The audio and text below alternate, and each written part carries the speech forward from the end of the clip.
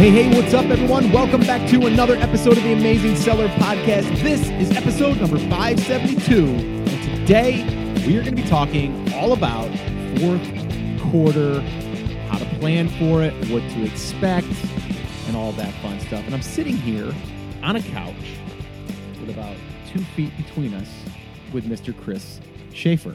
So, Chris. Now it's a foot. Chris, let's get a little more space here. We are sitting. I'm much more comfortable about 4 feet away. Yes, that's better. We are here today to record this podcast episode because we're here in person because we're having a special Inner Circle meeting this weekend. We are. Which is also a little scary time right now because we have a hurricane that is approaching, which we should be okay, but we are going to probably get some wind, probably a little bit of rain. But if you're hearing the episode, then we made it. Yeah, well, either that or someone found the recording and they published it for me. So I wanted to really kind of go over this fourth quarter stuff. You and I have been meaning to talk about it. I think it's perfect time, and I think there's a lot of areas that people think that you can do either last minute or what to expect after the fact or doing product research, like all of that stuff. And I wanted to just kind of like riff on this topic because I think it's important for people to be prepared, but also if it's their first round, if it's their second round, and what they can do with the momentum moving forward into 2019. It's kind of crazy to even say that. It's almost 2019. Yeah, it is. How did that happen? I don't know. I don't know how it happened. I feel that way every year. We blinked and here we are. So how you doing, man? I'm good. You're back from a trip recently to Colombia. Yeah. We were just chatting a little bit about that. It was a fun time, right? It was good. You're recharged? I am, and a few of the people in the community have already heard this because we talked about it inside the class and we talked about it inside the Inner Circle, but I can do vacation for a few days, and then I get kind of antsy, right? And you sent me a message on Voxer, and you said, I told you I wasn't going to disturb you on vacation. I did. I only think once. You hit me like right at that point where I was like, I need to do something, right? And it was, it was only like 15, 20 minutes of my time that it took, but it was like, all right, I knocked something out. I feel like I accomplished something today. I can go back to vacation. Yeah, go back to the beach. I felt proud of myself too. I'm like, wow, I'm actually doing some things that Chris does behind the scenes that I'm able to do. So I actually proved to myself that I could actually do some of your tasks, which was pretty impressive. And now I'm fired. Yes, right. It was. It's always good to I think unplug. Reset the batteries. Your creativity is a little better. Also, I think you get a little bit more clarity.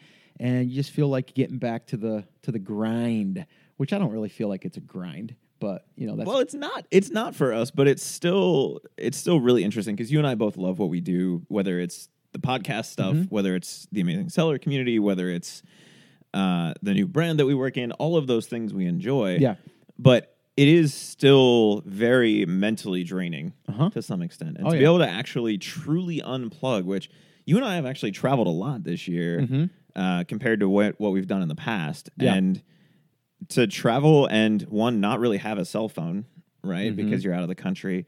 And two, I took my laptop, but it really wasn't out at all. That's impressive. And to be able to unplug like that does shift the way that you're thinking. Yeah. And it forces you to think about things differently. And you and I talk about this all the time, and it's something that we see in the Inner Circle. It's something that we see anytime somebody emails us. And it's something that happens in every business in every industry when businesses are getting started, and you're so focused on working in the business. Yeah.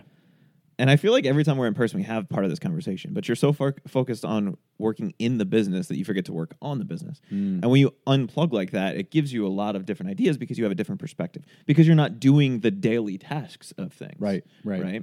So it gives you a little bit of a different perspective. And I just want to say, for anybody that is in their business, if you guys haven't unplugged, even if it's just for a day or two, if you're stuck somewhere, do that, and you'll be surprised at what you get back out of it. No, it is. It's interesting. I've done that even on the weekends where I'm like, you know what, this weekend I'm just gonna basically unplug, and a lot of times it's like just unplugging less or unplugging more, plugging less in, like whatever that is. I might make a thing where, you know what, on Saturday I'm only going to, in the morning, I'm going to just check my email once, and I won't check it again until Sunday night. You know what I mean? Like I might do something like that to force myself to not, because once you get into your email, we all know it's kind of like putting out fires, or you're then, oh, I better do that, or oh my gosh, I got to do that. So you kind of ruin the time that you're supposed to be relaxing. Yeah.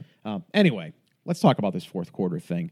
The show notes to this episode, I should remind you guys too, by the way, I should have did that. It is episode 572. So theamazingseller.com/572. So if you want to go grab those, definitely do that. All right. So let's kind of dig in here. And I think this goes for any time that you're going to be expecting a rush of traffic, increased sales. There's a couple of different things I want to talk about. Number one, like right now, someone that is saying to themselves, depending on if you're listening to this now or if you're listening to this in December, doesn't matter. Right now, if you don't pretty much have your inventory ordered, you're probably going to miss the boat on this run. Would you agree with that? To some extent, yeah. I mean, I'm talking like you haven't ordered it yet, right? Like, so to order your product, you could hope that you could get it manufactured in 30 days. And then you hope that you can get it here, even if you did it by air, in a week.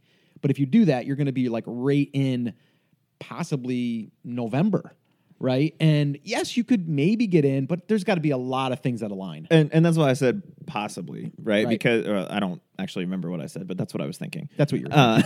We heard you. And it's because if you've ordered a product before, I feel a little differently about that, right? If this is not your first rodeo with this product. A reorder, right. Right. Then I would feel a little more comfortable with it, because you say, okay, well, the last 3 times I ordered it, it was 30 days. One was 45, and everything that could go wrong went wrong. Yep. All right. Then we know what that timeline is. But if this is your first product, I would say or your first time ordering that product, that we need to get it ordered pretty quickly as of the recording of this episode, right? Which is, in September when we're doing this, right? So what we actually need to do is get that up and running as fast as possible. Now, one of the reasons that you and I have talked about using air shipping in the past and making sure that our product works with Air Express is because if we run into that issue in mid-October or in November where we're outpacing where we thought we were going to be, and this happened to us last year in the new brand, is we want to know that we can get the product within 3, 4, 5 days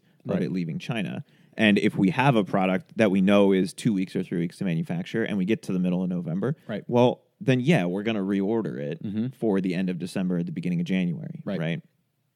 But if this is our first time with a product, we're getting pretty close to the time where we need to have it finalized and at the very least ordered, if not already on the way.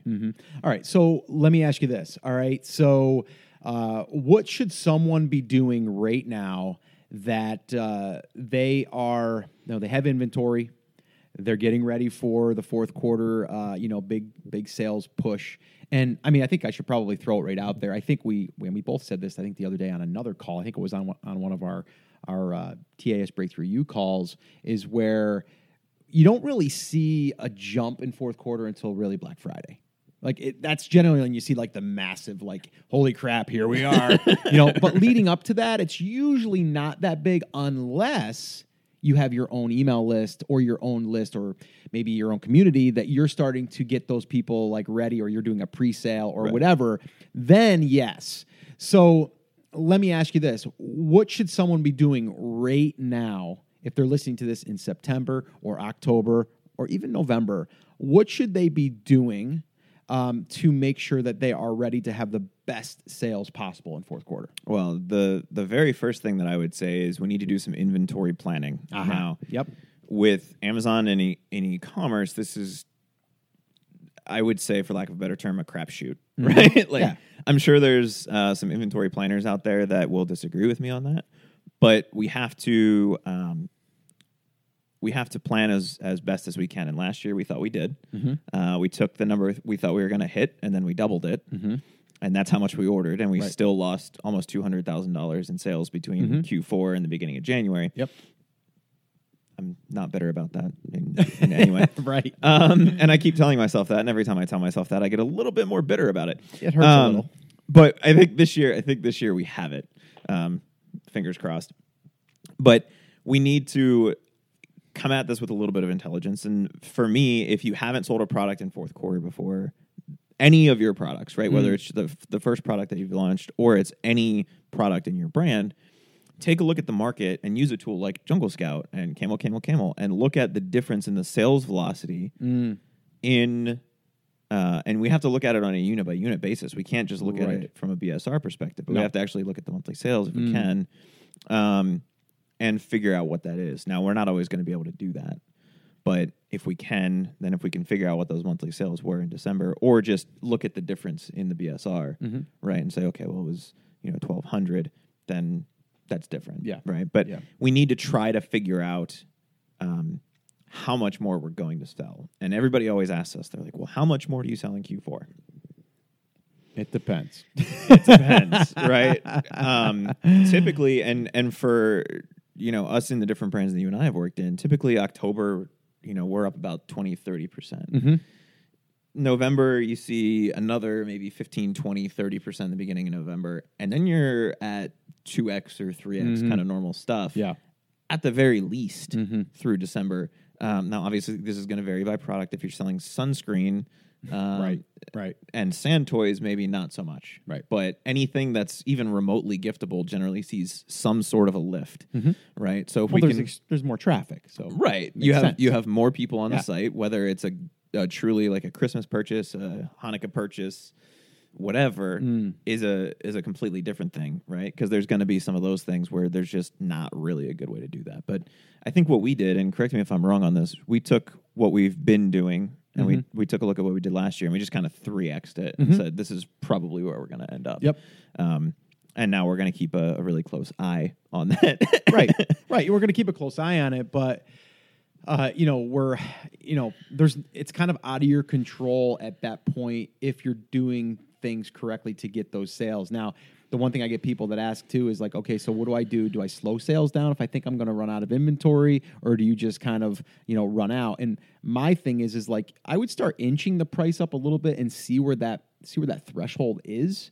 And then from there, when you see that you're starting to taper or maybe you're starting to decline, then maybe you want to drop it again a little bit. So that way there you find that happy medium.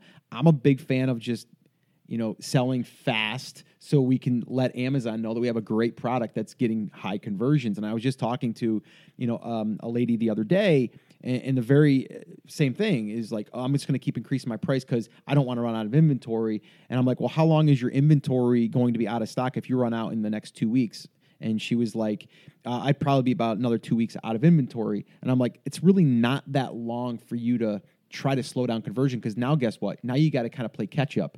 Now you got to do a spike in sales. You got to do the whole thing. When if you ran out, with a great velocity, you're going to basically come back on the scene coming in at that conversion rate. Yes, you ran out of inventory, but Amazon knows you ran out of inventory. You know what I mean? Like, they have the data. So I would say don't try to slow it down too much, because that could actually hurt you. And I think Q4 is a little different. Normally, I would say run out with speed completely, right?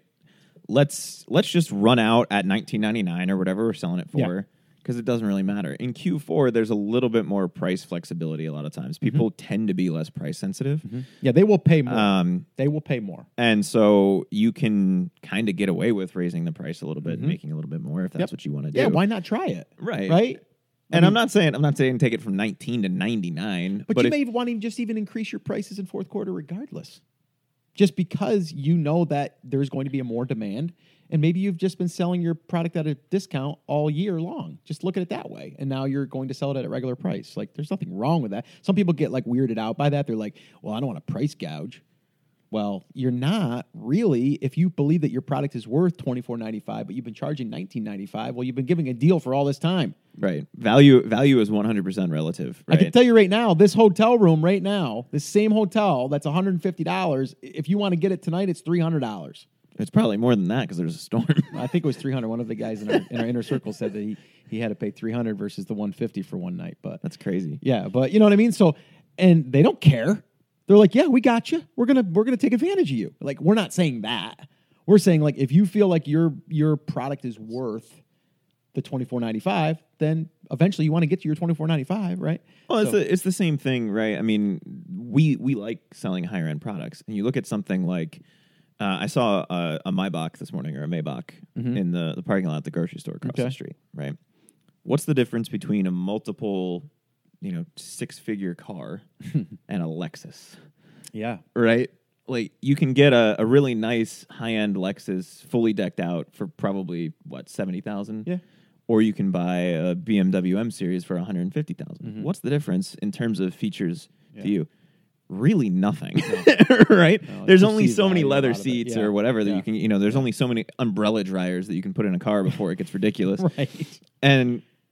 But there's the perception of a higher value. Mm-hmm. And so if you can offer that perception, whether it's through having a true brand or whether it's through just saying we stand behind our products and we build higher quality stuff than everybody else, which is kind of what everybody that sells luxury cars pushes, right? It's all about quality. It's good German engineering, right? Yeah. Well, and it's funny because a lot of people think if you're on Amazon, you got to be cheaper because Amazon's all about price, right? They're always. It's funny. I interviewed a guy. Actually, I don't know. Depending on when it'll probably air after this episode, so I don't want to say that you've already heard it because you might not have.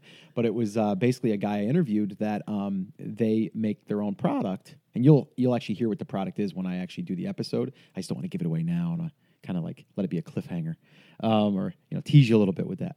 But it's a good product, and he was selling it locally, manufacturing it himself, making it locally, and then selling it for let's call it $15. Well, on Amazon they were selling for like $25, and he was like, "Really? Like, I don't know. I don't feel like I should be able to charge $25." Like, well, everybody else is selling theirs for $25, and yours is better. It actually is a better product. So he ended up doing it. And yeah, they're selling like crazy. So it's like, my point is like you have to understand that whatever the perceived value is, and that could be generated from you or created by your brand, or it just might be the market. And depending on what is offered within that thing, but cars are a pretty good example. And obviously that can go along with like, well, celebrities drive a certain model. So now all of a sudden it's elevated it and they play on that and all that crazy stuff. But anyway, back to that. Charge what you feel like you can get that's worth it. We're not saying like gouge, but we're saying definitely take advantage of those sales because an extra $1, I did this. I'm not sure if I published that video yet either, but I did this. We had sold over 10,000 units of a product last year, right, in the new brand. And if we just increased by $1, it's an extra 10,000, right? $2, easy math, 20,000. 3, you should keep going from just that one small incremental change. And that's what I'm saying. Like, so don't think it's got to be like $5. It could be $1, an extra $1, take out the fees and everything. You might end up with an extra 50, 60 cents, right? Add that up for 10,000 units. It adds up. So don't always think that it's got to be this massive thing. Like, oh, they're telling me I got to sell my stuff for $30 when it's only worth $20. No, it could be $1. It could be $2. Absolutely. So I would say test your price. Test. So the very first thing is figure out your inventory. Yep. Right? Figure out what you think you're going to need. Yep. And then double it. Pretty much. And then start testing your price. And I would start testing that now. And you can test it with something like Splitly, or you can just change it and see what happens. Mm-hmm. And if you can make $1 more now or 50 cents more now, then bump it again. Yeah. And as long as what you're making, and this is something you and I talked about in the past, right? What people tend to think will happen when you increase the price is that sales will decrease, right? Sometimes it's the opposite. Sometimes it's the opposite. But the worst thing that happens is your sales go down by some sort of a percentage, right? But the thing that's interesting is depending on how much you increase the price and how much sales decrease, if they do decrease, you can actually still end up making more money. Yeah. Right? If we sell one less unit, but we make $10 more per sale, and I'm selling 10 units a day, well, I just made $90 more. Is my product selling for less than $90? Probably. So, okay. Right. So you also need to test those things. The other thing that I would say is know your numbers and know your turnaround times. And that kind of goes back to the inventory planning portion. We're going to order what we need to do or what we think we need, but then if we need to replenish, we need to have that. And then once we kind of have that stuff established, we need to dive into more of the marketing side of it, which has always been a challenge with the Amazon platform, if that's where you are. Because really the only thing you can do is kind of dial in and ramp up PPC or run some lightning deals or something like that within the Amazon platform. Right. And I think that's fine. I think I personally feel pretty comfortable continuing to run PPC through Q4. I think you feel the same way. Absolutely. Obviously, we're going to want to watch it. Yep. And make sure that it's still working for us. you're going to want to increase budgets there, generally speaking, because there's more traffic. As long as our ACOS stays the same, I don't really care, right? Or if it goes up a little bit, as long as I'm making money, it's not a huge deal to me. Now, if I start losing money hand over fist, then we need to turn it off, dial it back, refine, do something there. But I think the other thing that people need to be taking a look at is being able to drive outside traffic, whether it's to your own website, whether it's to Amazon directly, whether it's through any of those things. And I think that's something we're going to be pushing really heavy this year in the new brand. We did a few things with it last year with our email list, but I don't think we maximized it. I think we got close. Yeah, but no, you can always improve. Yeah, you can always improve for sure. So I agree with you. I think that internally, if you're on Amazon, as far as like what you can do there, you can optimize, right? You can optimize your listing, which you should anyway, but you should really worry about getting as much exposure there using what they offer, which is pay-per-click, right? If you want to do a lightning deal, if you're not running promotions internally within each product that could help promote each other, you should be doing that because you get a bump in traffic. So if you get a bump in traffic, you got a bigger chance, a greater chance for people going over to your additional products, which that could then bring everything up. But what I really want people to understand is like, yes, you're going to be able to gain the financial gain of this, but the other thing you're gaining is you're seeding your products deeper in the algorithm. You're reaching a wider net of keywords because now you're getting sales from different sources of searches. And because of that, when everything settles down and the dust settles, you still have history now on all of these other areas that people can find you. And so that's really important, I think, for people to just understand that, yes, it's the financial gain, but it's also you're creating a more seasoned account and all of that stuff. So definitely take advantage of that. All right, so let's kind of turn it over to now, like if you are not building your email list during this time, you should be, because you're going to have more traffic, not just on Amazon, but you're going to have it off of Amazon, on Facebook and everything. And it's a great time to start really building up that email list or building that custom audience on Facebook and doing all of that marketing outside of that. Because again, if we build up that email list and that audience, then we have a greater chance that when the sales are not as good on Amazon or the sales have dipped, guess what we can do? Let them know that we've got products and that we could probably give them a deal or something, right? So that stuff all makes sense. So I think everyone should really be focusing on that. Again, guys, I'm going to kind of lead you guys over to that workshop if you've not seen that. theamazingseller.com/build list. I'll link it up in the show notes as well. The other thing I'd say too, because I think inside of our PACE method, and if you guys missed that, that's theamazingseller.com/PACE. The A and the C, okay, the attention and the cultivation is really, really super important. And if you understand that, you want to start doing that stuff now. You don't want to just all of a sudden email those people and go, hey guys, I just want to let you know we got a deal today, right? I was just, again, and you guys will hear that interview probably in a week or two, but the guy's got an email list of about 1,500 people. And what's the first question I ask him? So when did you email? Right. When's the last time you sent him a message? And you know what the answer was? Month and a half. And I go, okay, well, first off, we got to fix that. It's actually one of the shortest amounts of time that we've gotten as an answer. So he said a month and a half. And I said, okay. And I said, so first thing we got to do is we got to email them at least once a week. And I said, I know to you it might seem like, well, I don't know really what to send them. And I gave him like 5 ideas like right away. And then I gave him ideas on how he can just create endless content that he could just publish. And then just, even if it's not even leading them to a piece of content, it's just a reason to email them. And what's happening here now is you're getting in front of these people on a more frequent basis. So now when you do have a special, they're listening and they're opening your emails and all of that stuff.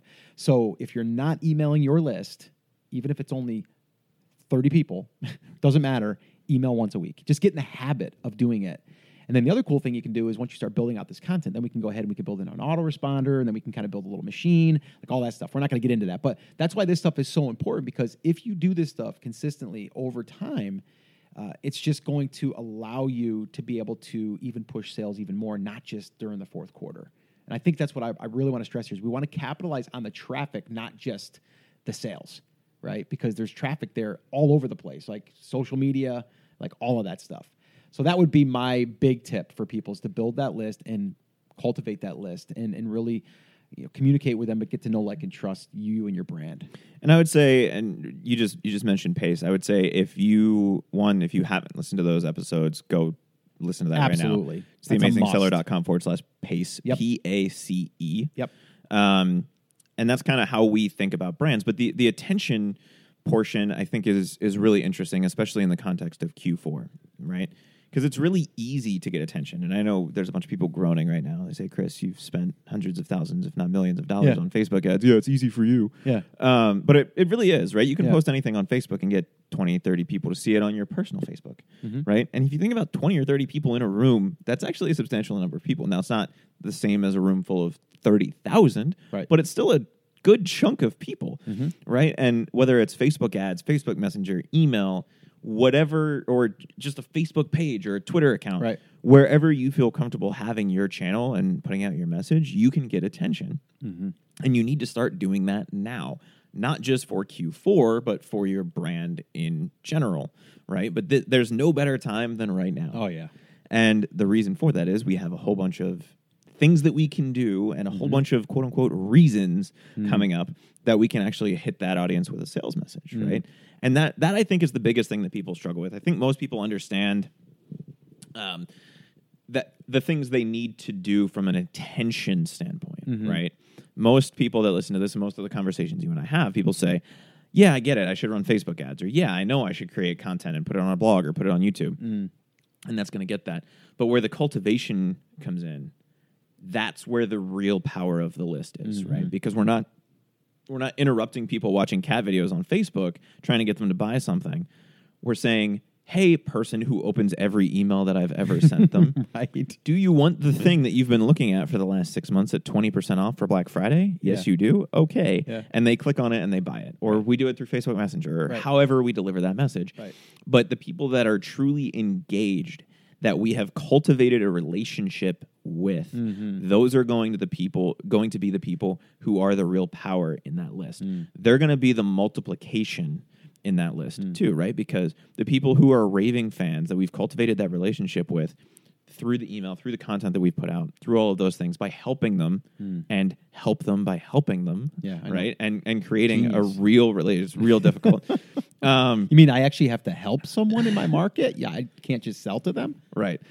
And it's not even that difficult to do. I know. Whether it's just by answering a simple question through your email or through a blog post or whatever, right? Right. You're actually creating a relationship and you're actually helping people. Those people then not only buy your stuff, but they say, hey, I really love this brand because of X, Y, and Z. And they go tell their friends and their family. So when their friends and their family need to buy a garlic press, they also come buy from you. And that happens with massive multiplication in fourth quarter, because you take what's normally 3% of the market, which is ready to buy any given thing, and you take it to 30 or 40% because everybody's saying, okay, well, my mom loves to cook. What am I going to get her, right? It's not just mom looking for the thing. It's mom and her 8 kids that are all looking for a garlic press or for something to help her in the kitchen because they know how much she loves to cook, right? So if we can do that, if we can not only get that attention, but then also pivot that attention, right? Attention is cheap. Cultivation is hard.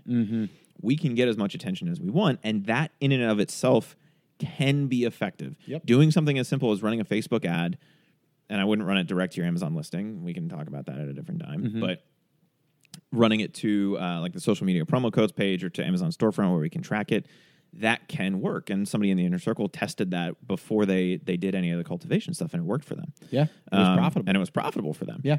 And it absolutely can work.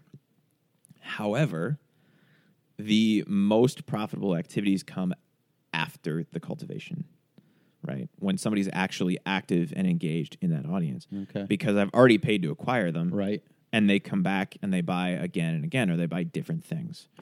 And so that, I think, is the portion that a lot of people miss. And just like the interview you were just talking about, hey, I went and I built the email list, but then I didn't do anything with it. I used it for my launch, and my launch went well. Yep. I sold 100 units to those 1,500 people or whatever it was, and I haven't emailed them since, or I haven't sent them a Facebook message since. I don't know what to send them. Or I haven't posted on my Facebook page since. Yeah. We need to start doing that. Yes, we need to do more of that. But yeah, and again, I mean, I don't want this whole conversation to turn into like an email list building, which we always can turn into because it's so important and so powerful, and not just email, just any communications, right? We're just using email as that's that one channel that we can leverage and we can use and we can track, and there's a lot of cool things that we can do with it. But my point is, in fourth quarter, you definitely have increased traffic on all platforms, not just Amazon. So why not take advantage of getting the attention, and then from getting the attention to doing the right cultivation so we can build that relationship with those people and also get them to know, like, and trust our brand. And the other thing that a lot of people don't think about is that when they are sending that email or that message, people are consuming that content, and then they are likely to share it, or they're likely to comment, which can then help whatever other channel that you're on to have other people see it, or other people, comment or like or thumbs up or whatever it is. They will do that. And all of the algorithms like YouTube, Instagram, any of those, a lot of it is driven by the engagement. So even Gmail, is driven by engagement, right? And people have talked about, if you guys have been in e-commerce or in the online marketing world for a while, you may remember that Gmail 4 years ago, rolled out what was called the promotions tab. Yeah. Right. And it was going to be the end of the world for email marketing, just like everything has been since 1999. And it's still the most effective from an ROI standpoint of any digital marketing activity. But the thing that got people out of the promotions tab was people opening and replying to the email. Right. And that's why we talk about doing things in a way that is genuine, that is helpful, and that is personal. We don't want to only sell our stuff. And you and I have used the example in the past of Best Buy. Right? If anybody here works for Best Buy, I don't hate you, but you need to work on your email marketing. I just disagree with you. Right. I disagree with your email marketing strategy, which is sending, the brochure that you used to get in the Sunday paper. Right. They took that, they made it digital, version, and that's what they send to you every week. Thumb through it, That's going to end up in the promotions tab because they have a giant thing that says, if you reply to this message, we're not going to read it, and nobody's ever going to see it, and I hope you have a terrible day, or something like that. And their percentage is probably like 1%. And you're going to end up in the promotions tab like that versus it coming from Scott at theamazingseller.com, and when you hit reply, it goes directly to you and creates a truly engaged conversation. Gmail knows the difference. And they look at that. Facebook does the same thing. If you post a piece of content and nobody engages with it, it doesn't go anywhere. But if you post it and it starts to get shared, it shows up in everybody's feed, and then more people share it. And it's like, wow, people must like this. And it's all about engagement, whether it's an email, whether it's a Facebook post, whether it's anything else. And what you and I tend to do is just help people. It's not that difficult.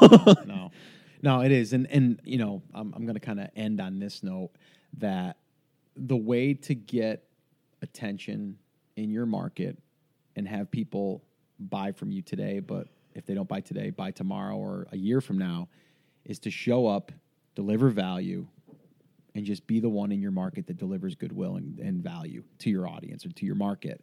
And if you do that consistently, and there's ways that you can do it that, like, you can give them content that's evergreen too. So it's like you're not just investing the time in one piece of content or one email. We can, in a sense, recycle that, because someone that's coming in a year from now doesn't know about the post that you posted a year ago, maybe, unless they go sift through your stuff. But why not then bring that stuff back to them? So there's things that you're creating in your business as assets that aren't necessarily going to just get stale.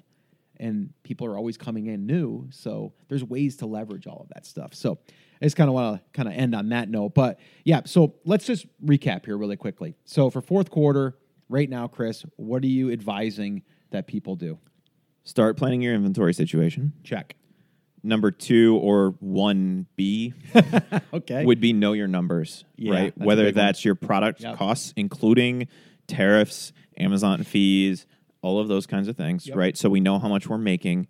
And the way that we do that, Scott, is we calculate that worst case, right?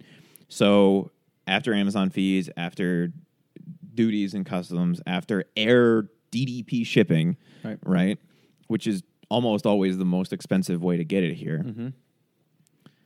How much is it going to cost us, and how much are we going to make if we sell it at the average price in the market. Not what we think we can sell it for, but the average price in the market. Right. We can sell it for $19, but we actually are going to be able to sell it for $24.95. That's great. That's free $5 that we didn't think we were going to get. Right. What do we think we can truly sell it for versus what do we want to sell it for? $19. Okay. Do the math, figure out how much you're going to make on that. Right. If you can be profitable there, great. The other portion of that would be knowing your turnaround times on that inventory, so that if we have to order in that manner, right, meaning Air Express DDP, so we can get it as fast as possible, is it going to take us 3 weeks? Is it going to take us 5 weeks? Is it going to take us 2 months?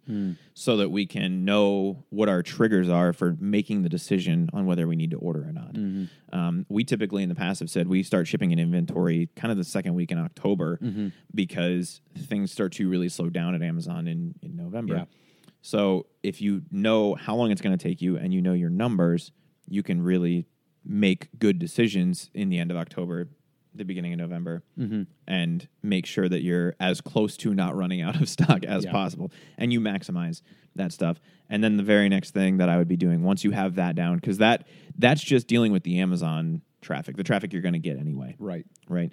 Take a look at your PPC campaigns, make sure those are dialed in, and then start focusing on building attention and cultivating an audience, because that stuff is really going to drive massive sales for you in Q4 if you leverage it. And it'll also help you in first quarter and second and third and fourth. So yeah, it can give you that immediate thing, that the gratification, if you will, like okay, cool, I got this list and I'm building it and I'm getting a little bit of a revenue back from it and all that, and it's all cool. But you're also building that asset that you can leverage over and over and over again. So yeah, I just really want to stress that point, because I think it's so, people don't look at that as an asset. They just look at it as like, okay, I got this thing, now I want to turn it into money, but there's so much more that goes into that part of that asset. And I just think people need to understand it. It's digital marketing. People don't. It sounds scary. It sounds scary, but I'm telling you what, if there's one thing that I would really focus in on, and that's why we're doing Brand Accelerator Live. That's why we decided to do that event, and we want people to be able to understand that if they can figure out, like, in their market and how to build their brand, like how they can do it and use digital marketing and get really good at it, and then even if they don't want to be the one that's doing all of the things, understanding what it takes and then having someone else implement it. I'm telling you what, your competition is not going to be doing that, because most people are building an Amazon business, and I'm using the air quotes, because whenever I hear that, I cringe, because you're just relying on that one channel. And I'm telling you, if you can kind of go down the road of like PACE, the PACE method that we're talking about and that we're teaching, to me it's game over, because your competition is not going to do it. Because guess what? It's work. You got to actually learn some new things. You got to try some new things. I want to expand on that for just a minute, because when we sat down and we looked at PACE, we looked at brands that are successful, not just in retail or whatever, but in the digital environment, and that was important to us. Because we deal with e-commerce, right? That's what we deal with. So how are people being effective? And that's really where PACE came from. Right. The thing that's really interesting to me, and this is something, if you guys are Gary Vaynerchuk fans, that he has talked about, right? Right now, attention on Facebook and YouTube is extremely underpriced, because people haven't figured out, and by people I mean Fortune 500 companies, and somebody and it's not, the company is not Tide, it's probably Procter and Gamble or whoever, but like Tide spends billions of dollars a year on TV advertisement, but they haven't figured out how to do the attention and cultivation online, because everybody that's in their marketing department is still thinking in terms of television eyeballs, right? How do we get as many people as possible to see it? And they're not considering the engagement part. So the thing that's really interesting is you have a massive opportunity right now, not just to differentiate from the other small businesses, but also potentially, if you're doing it right, to take market share from some people who have much bigger marketing budgets and much bigger hammers to swing on things than you do, because people miss that all the time. Not just small brands, but really, really, really big brands too. Yeah. Okay, so we did mention Brand Accelerator Live, so I mentioned that, so I should probably mention how you can possibly join us to that event, which I'm pretty pumped about. And actually this weekend, while we're here, we've got Kevin Sanderson, who was actually on the podcast recently, who we talked about how this whole thing kind of happened. He's going to be here. We're going to be doing a little bit of planning on our last day after the Inner Circle is over. And we kind of took a whole day to where we're going to be doing some planning there. So if you guys are interested in joining us, you can head over to brandacceleratorlive.com, or you can go to theamazingseller.com/live and check out all the details there and see if there's tickets available. Should be by the time you're listening to this. We're quite a few months out, but we're doing that on purpose because we want to plan it. We want to make sure that it's the best event that we can put on in the conference and the networking and all that stuff. And the other thing that we mentioned that I know people are going to be emailing me about is like, Scott, I hear this Inner Circle thing. What is that? And how do I become part of it? Well, there is an application process. You do need to be at a certain level in your business. It's for people that are already, doing pretty well. And a lot of our Inner Circle members are doing really well on Amazon, but they want to do the external stuff and they want to build that outside channel. They want to use Pace, and that's really what we do is we kind of like filter it through and kind of overlay Pace onto their business, and we kind of see where we're going to really drill into. So if you're interested in checking out more details on that, we are accepting applications for our second group. Our first group is already full. If you're interested, you can head over to tasinnercircle.com. Again, that's tasinnercircle.com, and you can get all the details there. And if you read that, and if you think that you're a good fit, and you think that you would want to be part of that, then just go ahead and fill out that application, and we'll let you know with an email. So that's about it. I think that's everything. We mentioned a lot of stuff in that episode. So, all right. So let's wrap this up, guys. The show notes to this episode is theamazingseller.com/572. I can't believe it, Chris. We're almost at 575. That's another benchmark for me. And we're almost at 600. It's crazy. All right. So let's wrap this up in style here.